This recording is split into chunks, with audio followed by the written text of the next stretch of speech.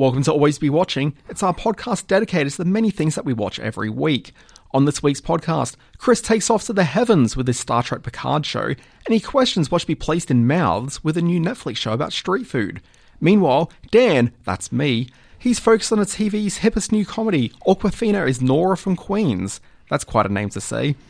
And he also talks about the documentary At the Drive-In, which isn't about the band so much as it's a documentary about an actual drive-in. Go get your concession snacks and tune your car radio in to the necessary frequency, because the feature presentation that is this podcast is about to get started.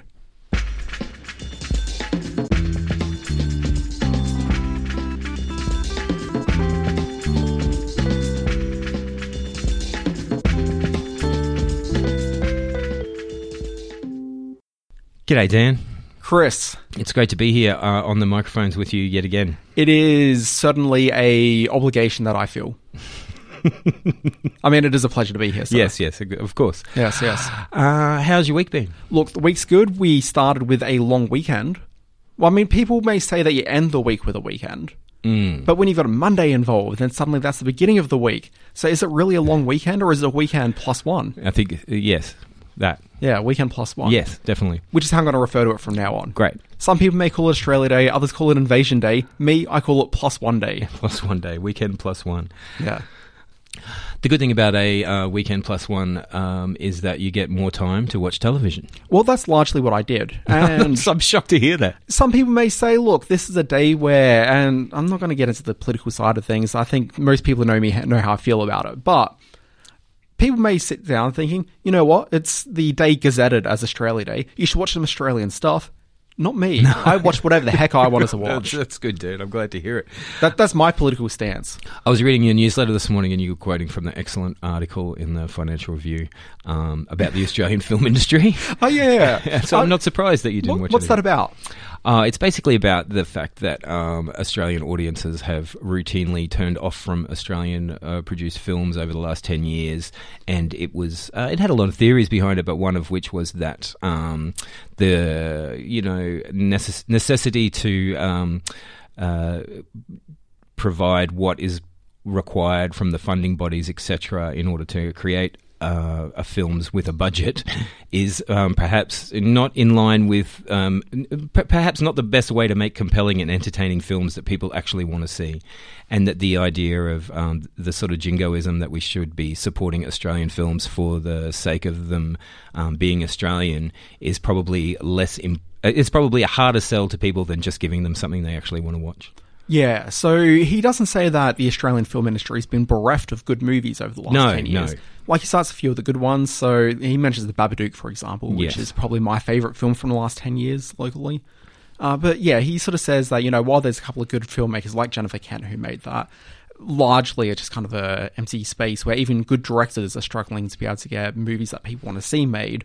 And he kept on talking about the fact that, there'll be the Sydney International Film Festival, which will have like a big debut for an Australian film. People will applaud. It'll be big numbers for that. But then those same people are usually people that work in the industry anyway and aren't necessarily there to see other movies as part of the film festival. And when that film opens to a wider release, the cinemas are just empty. The Babadook was the only film off that list I had seen, which really? I think means that I've only seen one Australian film this decade. Now, Jennifer Kent made a second film called, I want to say it's called The Nightingale, which I would really like to see because I love Babadook. And this looks particularly moody. I know that there were quite a few walkouts when it screened. Excellent. Good sign. I want to say it was the Sydney Film Festival again, because there's some very confronting material that people have to work through in order to be able to watch it.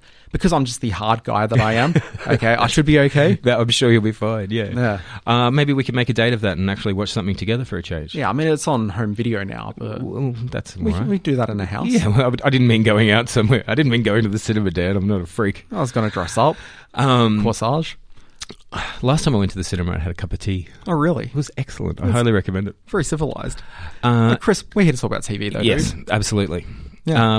And I also just wanted you to know that I'd read one of your newsletters. Okay, that was very nice of you. I read them all, Dan. Somebody's got to do it. Yes, so are we going to... And also, if people want to subscribe to it, ordinarily I'd send people to alwaysbewatching.com, but I'm having some domain issues at the moment. So where are they going to go? Well, it depends what day you're listening to this. So today's the 28th of January. It's a Tuesday, 12:53 p.m. Yeah. If people are looking to get to the website right now, it's not going to work. In about 2 or 3 days' time, it should probably be okay. So February onwards should all be good. Alwaysbewatching.com.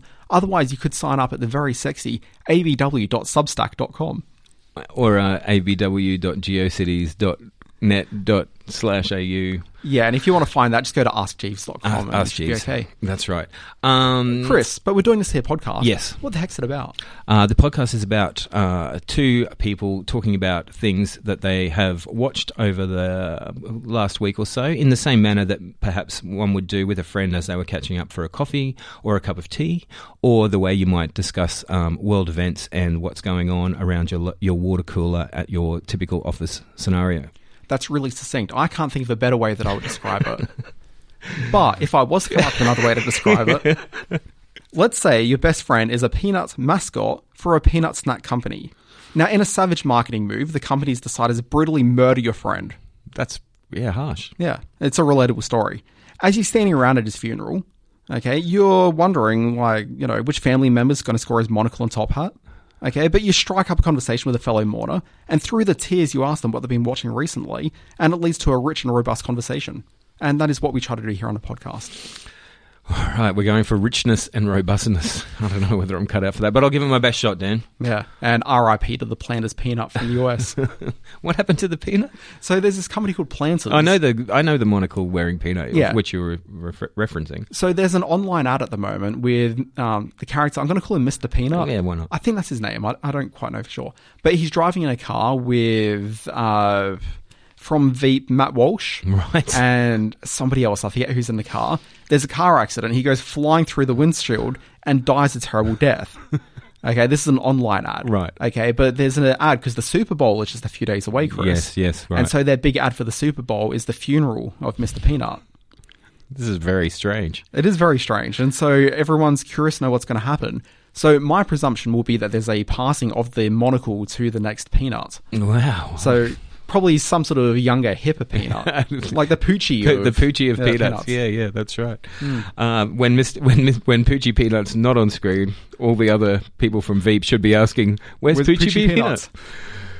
It's good stuff. The world of advertising is complex and fascinating. I'm sure there'll be an online ad as a follow-up, just showing that Poochie Peanut died on his way home back to his home planet. All right, now talking of home planets, I'm going to... Oh, no, you have to ask me what I've been watching. Well, I like that you're a stickler for the format. Because I was trying to go for the segue. Chris, have you been watching anything recently? Well, speaking of home planets, I have been watching I watched the first episode of an incredible new series called Star Trek Picard. Oh, it's all right, number one. I came here to find safety. But one is never safe from the past. Please, sir, someone's after me. I have an appointment. Your name, please, sir? Picard, P-I-C-A-R-D. It's nice to see you up and around again. We have an obligation to investigate. There is no we, Jean-Luc. Admiral, I am standing up for the Federation, for what it should still represent. This is no longer your house, Jean-Luc. Go home. Chris, you referred to the show as an incredible series. Was that sarcasm or are you legitimately into this? No, I was really into it. You know me, I'm a bit of a late comer to the whole Trekkie universe. I watched the occasional episode of Next Generation. Of course, I watched all the 60s stuff multiple times because it's important to do that and very fun. I've never been a obsessive Star Trek fan, but in recent years, as my life has plateaued into middle-aged mediocrity, I find myself more and more drawn to these kind of serial space-type adventures. And so I'm eagerly awaiting and lapping up any Star Trek that might come our way. And this I was very excited about. Can I ask a question? Mm-hmm. And this may be a bit personal. What's your first Star Trek? It would have been the 60s Star Trek. Yeah. And then it would have been dipping in and out of Next Gen. And I watched quite a bit, I haven't revisited it, but I watched a lot of Deep Space Nine when that was on. And I was a very big fan of that one. And then sort of have just dipped in and out. I was 7 when Star Trek Next Generation launched, but that was in the US. I reckon it was 2 years later we got it here in Australia. That makes sense. Because I feel like about 9 or 10 when that happened. Yeah. And I would have been mid-teens, so as a few years your senior, that makes sense. So, like, I would have thought my entry point was probably Next Generation because it was right about that time. And I have a very strong memory of Channel's 9. It would have been playing, like, the first episode, which I don't think I saw the first episode. I think I was excited by it and never saw it for some reason. Right. I was probably out drinking or something. But, like, also, I know at high school, in primary school, you know, they'd show you movies when the teachers didn't want to teach? Yes. Like, one of the films that we saw was Star Trek 4. That's the one with the whales. Yes. So I reckon that might be my first Star Trek. Yeah, no, and I definitely watched the movies as a kid. Yeah, I really remember them. Patchy as they were, and they always were just like, oh, well, it's not quite Star Wars, but it'll do. Yeah, so, like, I always think of Picard as being, like, my captain. Yes. But, like, Kirk is, like, spiritually, Kirk's definitely my captain. But Picard, like, he's my guy, and so having grown up with Next Generation, like, is pretty much, like, the basis, the foundation of my Star Trek. You know, when I saw all the Star Trek Next Generation movies, there was no way I was going to miss those, even though most of them were terrible. And that probably leads us into Picard. So when they announced Picard was coming, I was like, it's Picard, he's back. And what I hadn't expected was that so much of the first episode of Picard would be having its basis, its roots come from the very last Star Trek Next Generation film called Nemesis, which I'm sure you're completly across, Chris. Yes.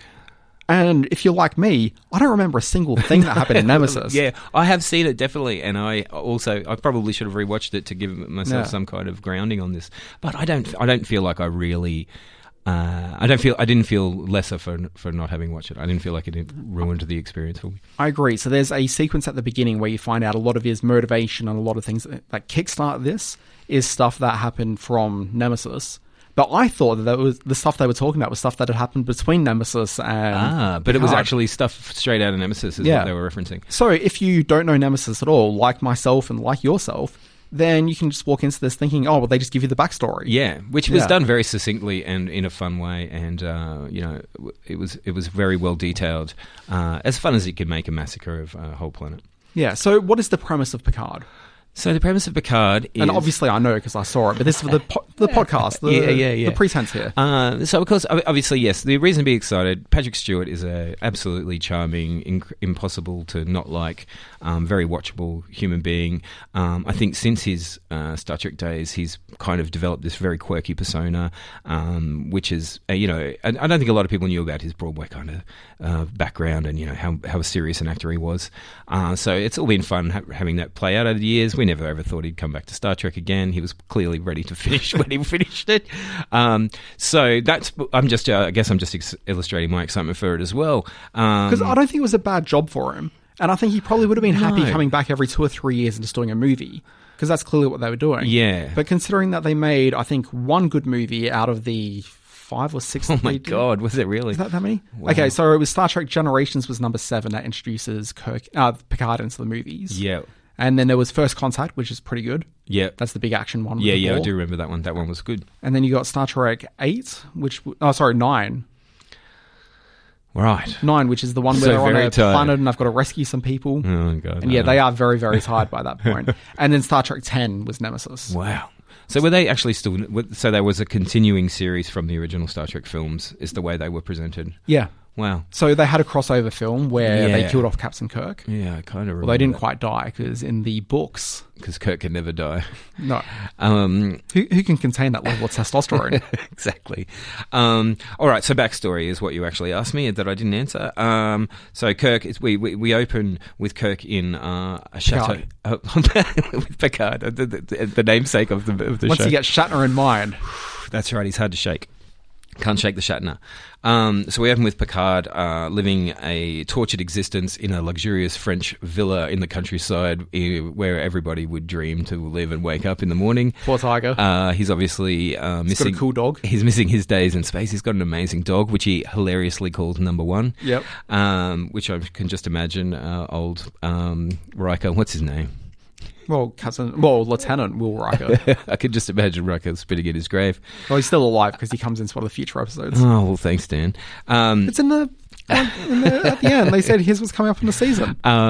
So yes, they did do that, which I thought was weird and interesting. But anyway, he's got his lovely dog there, and he's clearly an old man. He's having a bit of trouble getting around, and he's clearly reminiscing fondly on his days traveling the universe and missing those days somewhat. Now, see, I've got a different read on it. Okay. Which is that I see the Picard that we are introduced to in this as a man who's filled with regrets about what he's done in life. Right. And so while I think that if you sat him down and said, of the, things that you did, like, did you contribute a greater good? He'd probably say, well, yes, I did lots of good things along the way, but I think my career was heavily marred by what I did here and the way that I allowed the organization that I worked for, being Starfleet, to suddenly reveal that it really was kind of corrupt and against the ideals, and that he wasn't more active in bringing Starfleet along with actions that he forced them to go along with. Sure. So I think he looks at that part of his life as somewhat of a failure, but also being disappointed by the system he worked for. Yeah, and I think he talked about, he did discuss how, under duress, he discussed how his frustrations with that and how he tried to do what he could and then he didn't. Yeah. So he's very angry. There's a lot of regret there. He's definitely angry, and he's definitely angry about the decisions that were made by Starfleet and causing him to leave in disgrace, kind of. Yeah, but I don't think he's someone who thinks sort of wistfully about what he did when he was a captain. I think that it's a period of his life that's filled with torture and regret. But I think he had a wistful sense of yearning to return to the days of the final frontier and looking at the stars. He mentions as much in one scene where he talks about how he didn't expect to miss the sort of vast emptiness of space as much as he does. Yeah. Anyway, Dan, you'll argue with me no matter what I say, and with good reason. You're a lot more across it. Well, I wouldn't say that. This is just the way that I read the episode, and it reminded me a lot of some would say the best Star Trek movie. I'd say maybe the only good one. There's a few good ones. It's me just being a bit sort of pedantic. But Star Trek II: Wrath of Khan opens very much with Captain Kirk sort of thinking back to the way he's lived his life and that he doesn't really have much to live for anymore because he's reached the stage of his life where now he's more ceremonial than he is an active participant in the world. And it's just interesting to see this Picard series, because Star Trek 2, there was definitely Star Trek the Motion Picture, which brought them back and they were like, hey, look, we're back in movies. But I feel that Star Trek 2 was kind of the thing that sort of actually acknowledged the fact that, some time has passed since the TV show and this is kind of where the characters are right now and moving forward. And it feels like Picard is kind of taking that same role in the TV series universe of it all, saying, hey, look, this is kind of where we are. A big period of time has passed. We're about to pay forward for new adventures. And it just kind of seems like it's just interesting they've come from that same position of introspective. I like that. Yeah, I like that a lot. And also another thing in common this is an interesting one to say actually, but Star Trek Wrath of Khan had a lot of amazing action in it, which of course the first Star Trek film is mostly just people talking, and barely even had spaceships. So, but Khan had all these awesome earworms. Well, but yeah, that's right. The earworm was fantastic. Do you think at any point in Picard we're going to see Ricardo Montalban brought back? I hope so. What I really, one of the things I really enjoyed about it was the fact that they've found this very clever way to introduce a lot of action, even though we're not really in space and stuff. But there was heaps of great hand-to-hand combat, which is of course, a mark of the original Star Trek series, which I thought was really cool, and I really enjoyed that. And of course, the other thing that is incredibly enjoyable about it is Picard's yearning for his lost soulmate, Data. And all the the memories and the obviously the very beautiful relationship that he had with this synthetic human.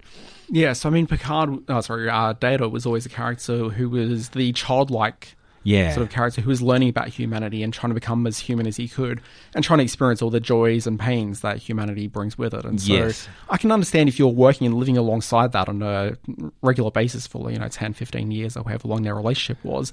That's got to be a very meaningful he obviously had a very fatherly kind of relationship with Data, which when you look back on is obvious, but maybe wasn't wasn't played as for sentimentality at the time quite so much. And I think at the time he was sort of that kind of, he took the place of that Spock kind of character who was also trying to learn about humans and emotions and thinking about things in a non-logical fashion, much like a robot.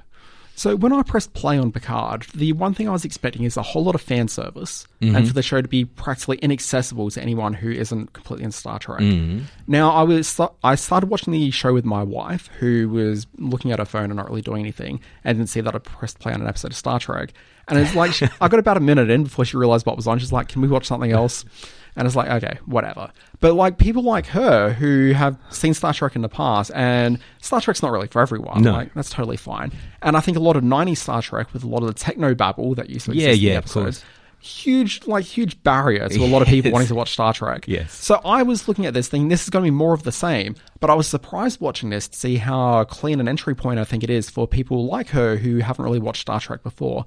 But it probably opens the idea of watching, human stories about, people who happen to be doing stuff in space. Yeah. And it just struck me that I think that maybe the show does itself a disservice by leaning so hard into the nostalgia associated with Picard, because this is a show that I think probably actually stands reasonably well on its own. I agree completely, and I'm looking forward to see where they go. Like, I think we are, as you said, there was a preview for upcoming episodes where there's obviously going to be a little bit of fan service coming up, and you can expect a certain amount of that. And I can understand people getting very excited about that stuff. So it's good that it's in there. But yeah, I also watched it with my partner, and she had she found it very enjoyable. I would say her entry point to Star Trek was Discovery. Yeah. A couple of years ago.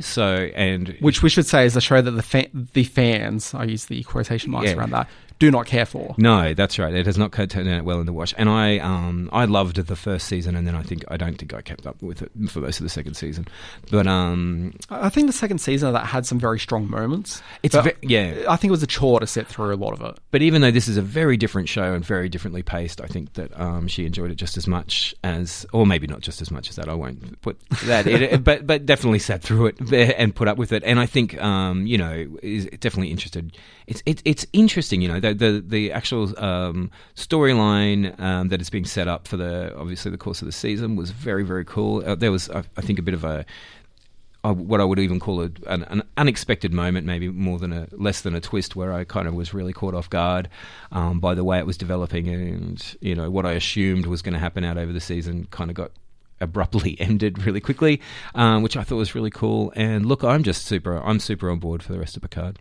Yeah. I don't know if I'm super on board with it, but I'm definitely keen to keep watching it. Do you think we should watch the movie? What did you say it was called? It's called Star Trek Nemesis. Right, yeah. I think I might. I'm tempted, but I also know that it's not a good movie. Yeah, right. Maybe just read the blurb. Maybe read the Wikipedia entry on the storyline, and that might be enough.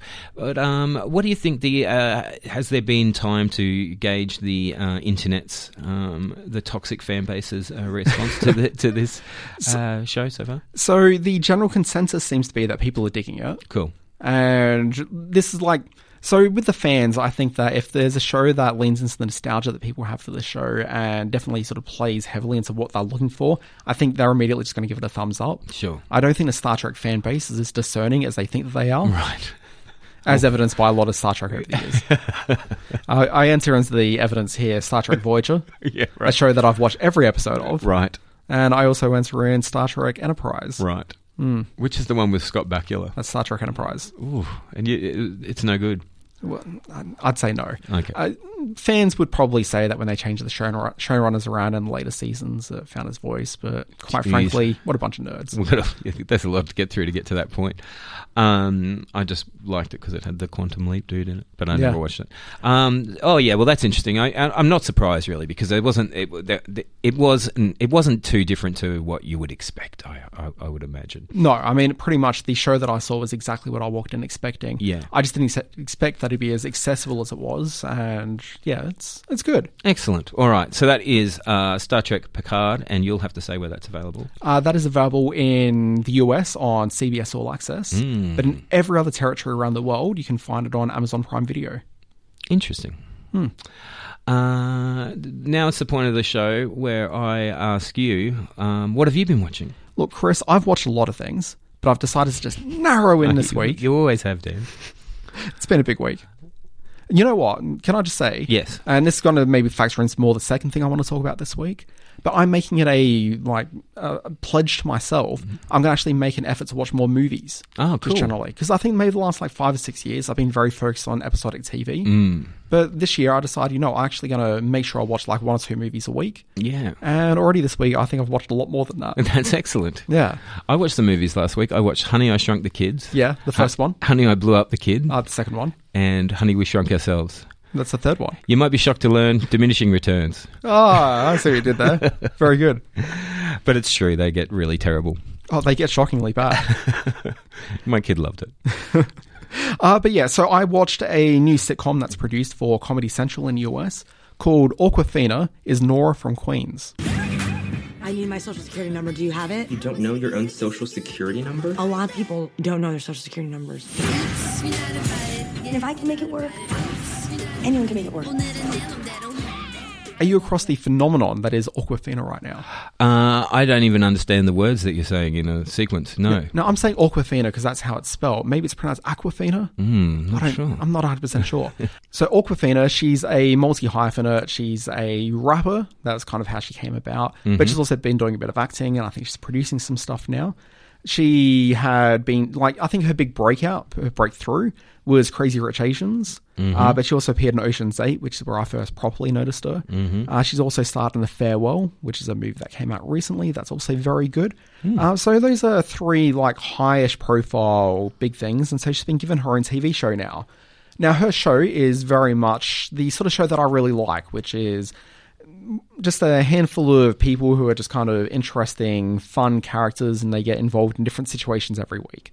So kind of just a traditional sitcom format, but without the laugh track, and it's, just adventures. So think about things like, say, The League, for example. I love The League. Yeah, that kind of level of things. So this is her. She is a woman who is, I'm guessing roughly the age that she is. So I'm guessing mid to late 20s. Yes, that sounds about I'm not accurate. even quite sure.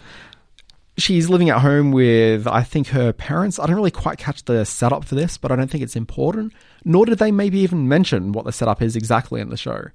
But she's there living with a family. She has her grandmother living in the house. There's a guy that might be her father. I'm not entirely sure. Could be an uncle. But anyway, he's played by B.D. Wong, who I really like that guy. Yep. So there's a dual storyline taking place. So their terrible cousin, and he gets referred to as aunt something or other. So it's Awkwafina's aunt. I'm not sure where the relationship actually is. She's a hippie who lives out in a commune, and played by the great Ming-Na Wen. Mm-hmm. Okay, I'm not sure what her stage name is at the moment. Sometimes she's Ming-Na, sometimes she's Ming-Na Wen. Not sure what it was here. But anyway, I really like her. She's great. And she's got her, I think, son that comes along with her. And the son's a precocious-y sort of 10, 12-year-old kid. Lots of good gag opportunities there. So Awkwafina's talking to him upstairs in a bedroom, and he's wielding a big sort of plasticky type thing. Anyway, he's wrestling with her slightly and ends up sort of whacking her in the, how does one say? Nether regions? The vaginal area. Right. Anyway, the result of this is, and if you're listening to this in a car with your kids, maybe listen to a different podcast for a bit, because I'm about to use the word queef. She can't stop queefing. Right. There is a lot of air that needs to be expelled from her body. Yep. And she just keeps on making these noises. Mm-hmm. So she's like, you know what? I'm not going to go anywhere. I'm just going to ride this out. And, that could be a thing. But then her friend who's dating this musician who's blowing up on SoundCloud right now, he's someone who samples a lot of noises, and you can sense already where this is going. But he's got some studio time going, and her friend wants Nora from Queens to come along and hang out in the studio. Otherwise, she's going to call her other friend, and, she's jealous. So she's like, you know what, I'm going to come to the studio. Sure. So she comes to the studio.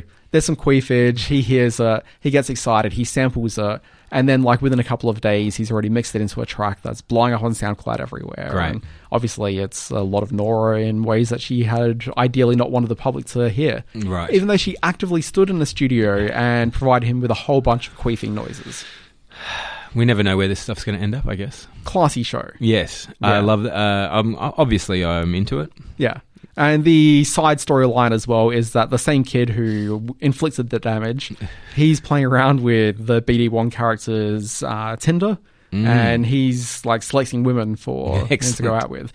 The thing that's kind of fun about it, though, is there's this great moment where he starts telling the BD Wong character all these things about the women, and it's like, how did you know that? And he's like, well, I read their bios. And it's completely changed Tinder for him. Right, yes. Yeah.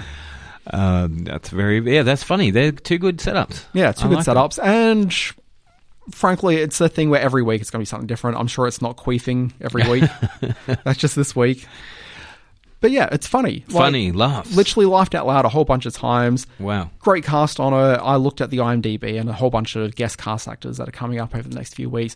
Lots of people that you know and love from other things. This is a show which, you know, she's the it girl of the moment, and I think she's just taking every advantage of that. Excellent. Ratings for the show have been huge in the US, like for Comedy Central.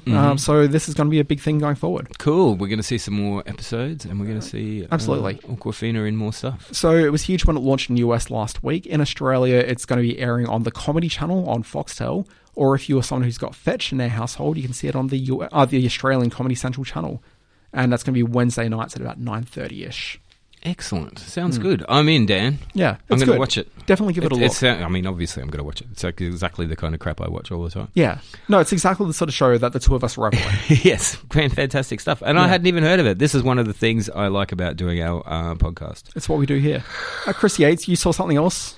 I did see something else, and I'll be brief about this, but it's an excellent show. It is on the Netflix, and it is called Street Food.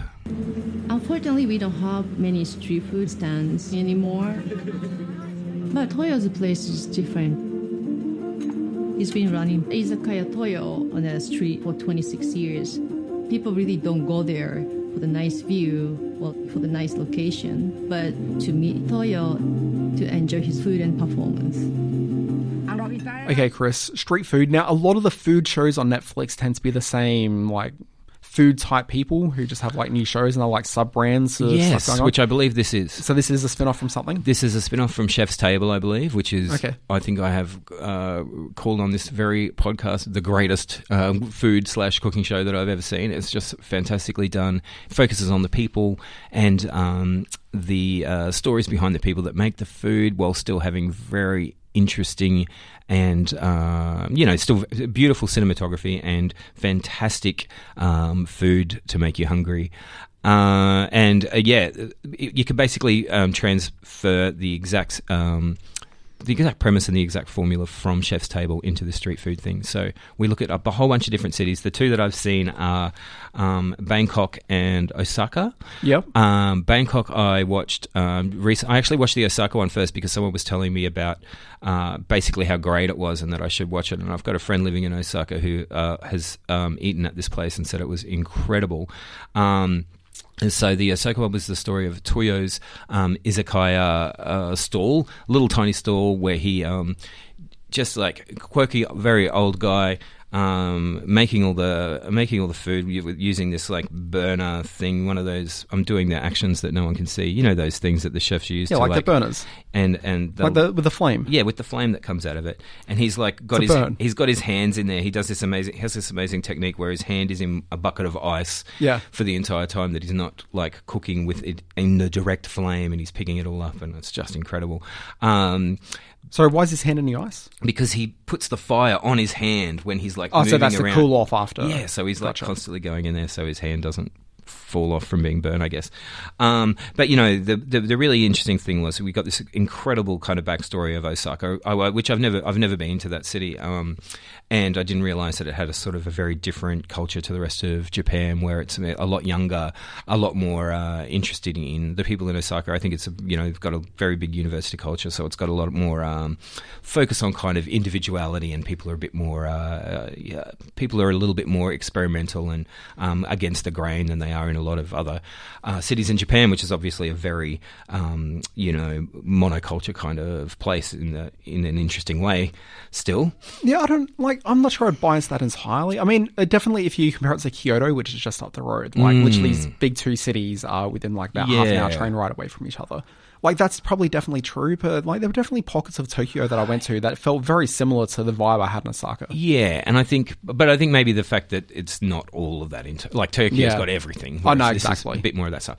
And that's probably right. Yeah, and this guy has been there for years. This seems to be this was definitely the similar story in both of them, where these are people that have been doing it for a very long time and have built up a incredible following of people wanting to try their food because they're doing something a little bit different, taking the traditional ideas ideas of street food and, twisting it a little bit and treating it as high gourmet and not in fancy restaurants, not in the chef's table stuff was all very high-end restaurants, set menus where people come in and, you eat what you're given and you This is proper street food. Yeah, this is actual street food. So the Bangkok one, I spent a fair bit of time in Bangkok for work a number of years ago, and I mean, it's obviously just an incredible city. The food's amazing, and the street food is, like, I've told a million times the story of the best food that I ate in Bangkok was literally the first place I went to any time I was hungry. Like, whatever was the nearest thing was always just like the most incredible thing.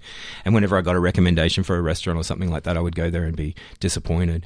So seeing them talk about this, it's also very interesting because in Bangkok there's been a recent government. The government has taken a harsher look at the street vendors and have really tried to crack down on a lot of the basically street food culture because it's been encroaching on public space. Bangkok, like everywhere, is getting more and more crowded, harder for people to get around, and they're trying to say that these they really tried to paint a bad picture about that, or a picture that the street vendors were not helping with those problems, and that were a bit of a blight on Bangkok, which is of course insanity.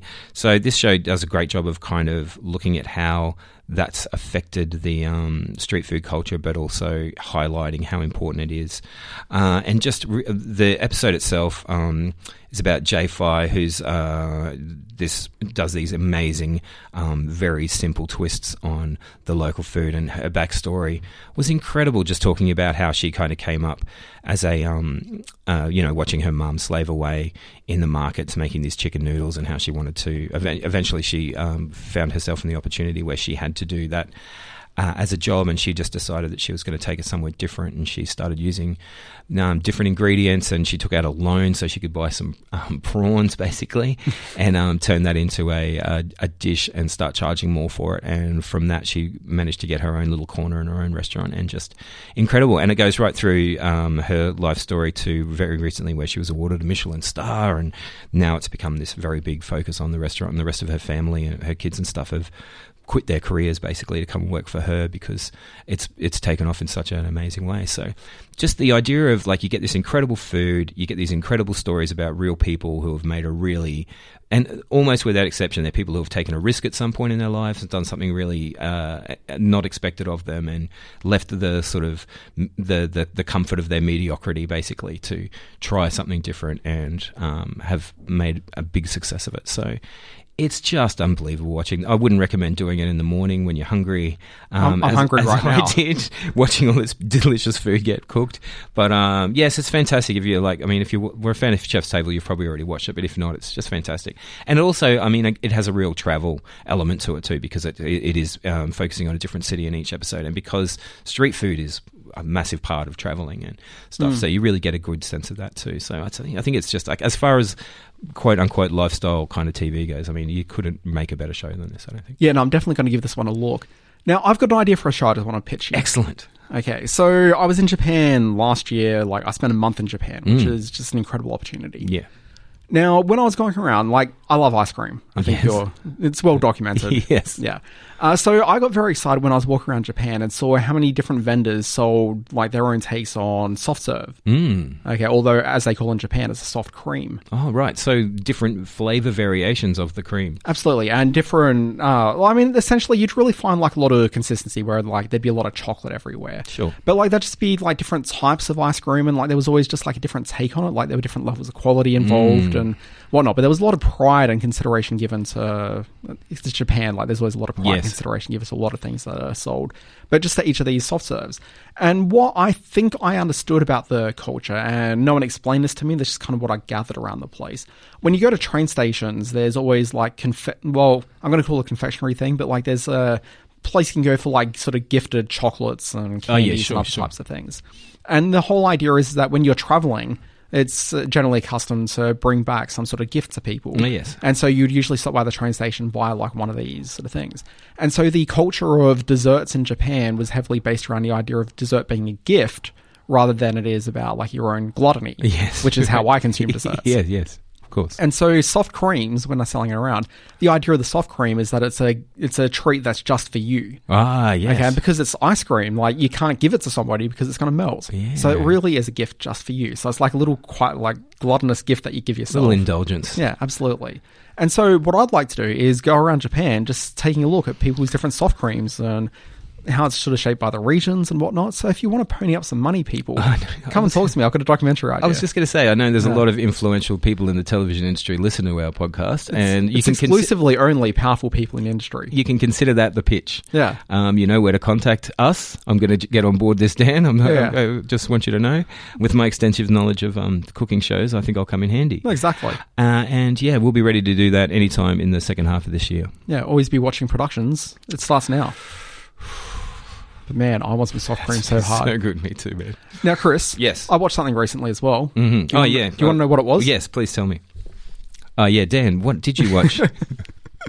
Okay, so I saw as I said, I've been watching a lot of movies. Yes. I saw this documentary called At the Drive-In. We haven't taken paychecks yet because we want to put everything back into the drive-in. Everybody wants to make money. Nobody wants to do it for free. But the idea is to save the drive-in and to keep it going. So all three of us, we worked for free last year, basically. I would go down 443 and I see the marquee, the big red arrow. Now I thought, first impression was, abandoned drive-in. I should go check that out. It's cool to be a part of this because it's like you're a part of movies in kind of like a different way. You really feel like you're part of this bigger thing. We're here purely out of love of film, purely out of love of this history that the drive-in has, and yeah, there's no other way to say it besides it's a passion project to the extreme. Now, Chris, I am very much obsessed with... I've got a US Amazon Prime Video account, and if you go in there, you find lots of very cheaply made documentaries about lots of like niche subject matters around the place. And I found this documentary on there called At the Drive-In, and literally I was looking for something that would fill just over an hour of viewing, and this filled the bill perfectly. Excellent. Okay, so I had it in my queue for ages, and I thought, you know what? Right time length, tick. Exactly. So the entire sort of premise of this is that it's a drive-in in Pennsylvania, and the drive-in hasn't made money for years. The people who are running a drive-in, they just go like, we're just shutting it down. It's just ridiculous. Okay, the guy who owns the land that the drive-in's on, he didn't want to sell it to anyone. He liked the idea that he had this drive-in that's on the property. Yeah. Okay, so a guy that I think he'd just been working at the drive-in, he's just like, you know what, I'm going to take over the drive-in. I can't afford to pay anyone, but to the local community of film enthusiasts that are around, if you want to come and volunteer your time at the drive-in, we're going to make this the best damn drive-in that you can around the place. So essentially what you've got here is that, like myself, you've spent a lot of time in community radio. Yes. Okay, we're on a community radio station as we record this right now. Absolutely. Okay, my experience primarily through Triple Z in Brisbane, but I've gotten to know 2SER here in Sydney a little bit, and you hear at 2SER quite a fair bit.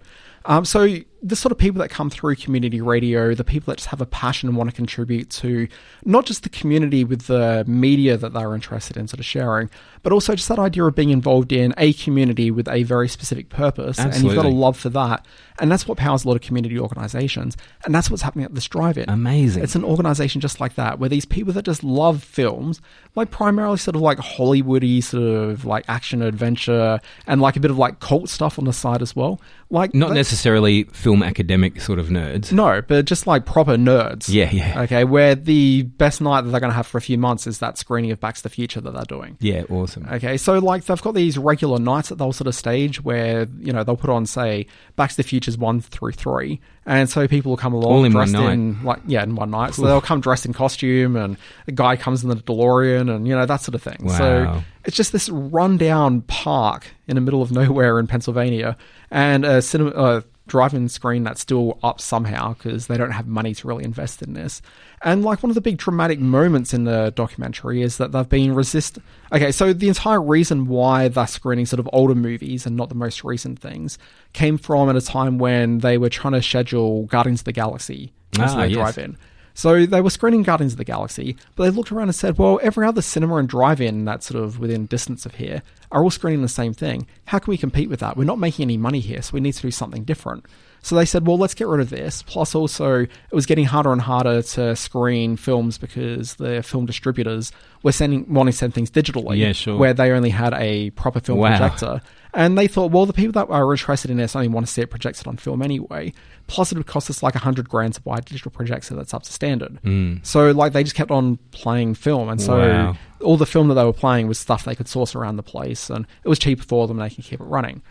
But one of the big sort of moments in the film come from, they've got a screening where they're screening, I forget the name of the evening they came up with, but it was Jurassic Park and Jaws back to back. Wow. Okay, so great double. Yeah, it's about like Jaws and biting. So they're like, we're going to play Jaws, except they get told that afternoon from the distributor, we can't get you the film for Jaws. So they were screening Jurassic Park, but they knew that they couldn't do Jaws. So this local sort of teenage nerd that sort of hangs out with them all, he's like, well, I bought this like digital projector, and I reckon that even though it's just like a small digital projector to like play movies inside the lobby of the drive-in, to like buy the candy bar concessions, okay, maybe we can actually project it out on a big screen. So a few days prior, he'd been playing around, just thought that he could do that. And he came, but you couldn't actually do it at a thing where if you paid your $10 for your carload to turn up and see this film, like it'd look crappy just seeing this really badly projected thing. But he thought that if you went to the local like hardware stores and got some overhead transparency projectors, he could create enough light from them, okay, to be able to actually amplify the bulb inside this cheap projector that he had and actually make it a good experience. So you can see they actually put in a bit more money and effort into that and bought like 3 cheap sort of office projectors. And they sync them up. And so they're projecting digital stuff onto the screen. And so instead of playing, you know, Guardians of the Galaxy 3 or whatever's going to be coming through, they're just playing like weird VHS stuff that they've got and like going into the archive and playing sort of stranger stuff. The documentary itself, it's not amazing by any means. The characters aren't really that interesting. Okay, the actual drive-in itself, not the most fascinating place in the world. If I was like going on holidays and I was going to be like near Pennsylvania somewhere, I would make an effort and hang out there for a night, but it's not like it's particularly that exciting. You're not going to Pennsylvania just for that reason. The filmmaking's not incredible. Like, it's a pretty basic thing. But what really comes through in the documentary and why I was so excited and enthusiastic watching it was just the passion of the people involved in this, where they were just everyday people who just really love movies and like the idea of creating a space for people to come and enjoy movies with them. And so they're doing that on a nightly basis. That's fantastic. It's just incredible. Using the there'd be awesome opportunities for like you know, getting to it's a skilled job running the projector and stuff, and I know there was lots of people that were you know, left in the lurch when the film projector stopped being used in cinemas around here. So I love that idea too of sort of you know, outdated tech still being kept alive and they were talking about the fact that their screen is like the biggest place that you'd be able to see projected film in the state. Yeah, wow, isn't that amazing too? Because it just doesn't exist anymore in any real in a big mainstream way. Absolutely. So I just want to say, like, I don't think it's the greatest documentary, but I think there's a lot of value in seeing it still. Okay, and so as I said, in the US, you can see it on Amazon Prime Video there. It's not here on Amazon Prime Video, but I noticed that you can buy the DVD and you can probably like import it around the place. So cool. There's definitely ways you can track it down. It'll just cost a little bit more than the limited investment I put into it. I grew up in a small town with the drive-in as our only form of entertainment at all. So I saw countless films at the drive-in as a early, probably a kid and a young teenager. What's the best movie you've ever seen at the drive-in? Oh God, that's maybe the greatest question of all. So when I was a kid, my parents used to take us to the drive-in all the time because, you know, it was a cheap way to take an entire family out, and you got like 2 films for like $20 or something. Contained space. You know, you can take your kids out and it's not that big an issue. They can fall asleep, drive them home. The films that I have strong memories of seeing, and I don't know if these are the best films I saw at the drive-in, but they're also amazing movies. I know I saw Point Break in the drive-in. Oh my God. Lethal Weapon 2. Milo and Otis. Poor Milo and Otis. Pour the many Milos and pour the many Otises. If you don't know that Milo and Otis and you like animals, don't watch Milo and Otis. Don't watch Milo and Otis, and do some reading up about Milo and Otis, because that film, not cool. No. What else did I see though? I saw Lombardo, The Forbidden Dance. This is a much better answer than I was hoping for. Yeah, so I've seen many great films at the drive-in. I also, and I might have talked about this on the podcast, I know we discussed this, but I remember seeing one of the Superman movies, probably Superman 3, like it was at this playground that was like underneath the thing. So I've got memories of watching Superman up on a big screen. That's so awesome. While on a swing. My favourite, I actually got to see, I saw Natural Born Killers at the drive-in, which is just, I think, the ultimate drive-in film. So that was really a fantastic experience. And I also, but one of my favourite experiences was going to see Home Alone for the first time. Oh, wow. And I don't know if the young people would know this, but when the films got delivered to the projection, to the cinema or the drive-in, they come in 4 separate reels, and then it's part of the projectionist's job to put the reels together in the correct order. Something that this projection has failed to do for that particular screening of Home Alone. So there's a rather long setup. Poor wet bandits. There's a rather long setup where Kevin gets, the family's getting ready to go away. The family go away. Kevin realizes he's home alone, slaps his cheeks, screams, and in the very next scene, the family arrived home, and was tended to. Where there was a bunch of, there was a great reunion, and the credits were about to roll, and then all of a sudden, Kevin was alone again. It was very, very fun and very confusing, and we tried to get our money back just to be jerks, and they wouldn't do it. What? They provide you with an avant-garde experience, and I know that I'm still talking about some 30 years later. That's crazy. Can I actually talk about one of the best driving experience that I actually had? Absolutely. Oh wait, no, I can't talk about that on the podcast. But another time that I had that was really fun at the drive-in was it was part of a there's movie screenings, like promotional things for new films coming out. There was a tie-in with Triple J, and I remember getting some tickets through them, and I got to see the Grindhouse Quentin Tarantino film Death Proof. And because Grindhouse is like the Rodriguez film and the Tarantino film back to back, they only screened for us the Tarantino film, but it was it's made as an ultimate drive-in movie. Well, that's what I mean. Natural Born Killers. When you look back on that's what it reminded me. Yeah. Great stuff. I miss the drive-in. I'd love to go. I've never been to the one in Sydney. Have you been to the one? I have. I've been there a couple of times. I think it's a little bit expensive for a drive-in experience because the drive-in to me should be a little bit cheap and whatever, you just got to have people hiding in the boot. That's how you cut down on the costs. That's absolutely. That's how I remember it. Excellent. At the drive-in, I'm going to check that out. I hope I can find it. Yeah. It's not too hard to find, but it just require a bit more effort than just pressing play on a random streaming service. Yeah, it's a bit more effort than I'm used to. Yeah. That's awesome. But anyway, Chris, that's all I've got this week. All right, well, I think that means we're done. I think it does. Legally, we have to leave. Excellent. Thanks again for inviting me on the podcast, Dan. No, dude, the pleasure. It's always mine. And we will be back next week and around about the same time. Absolutely. If you enjoy this podcast, let your friends know the podcast exists. Because that's the hardest thing when you're producing a podcast, because I can only tell people so often, check out the podcast. And they tune out. Because they've heard me bang on about podcasting for 10 years. People are done with me and podcasts. But if you like the podcast, let people know and say, hey, look, there's a fun podcast with 2 very handsome guys. That's all about the TV shows they watch. Yeah, excellent. And I've got nothing else to say. Yeah, sign up for the newsletter at abw.substack.com. One comes every day. It's amazing. On Fridays, I tell people about the new things that have debuted that week. They can go and track down right there and then. And in this horrible world we live in, that's nice to have some release on the weekend by watching some garbage. Indeed. Cool. Thanks, Dan. Chris, it's been a pleasure. Catch you next week. See ya.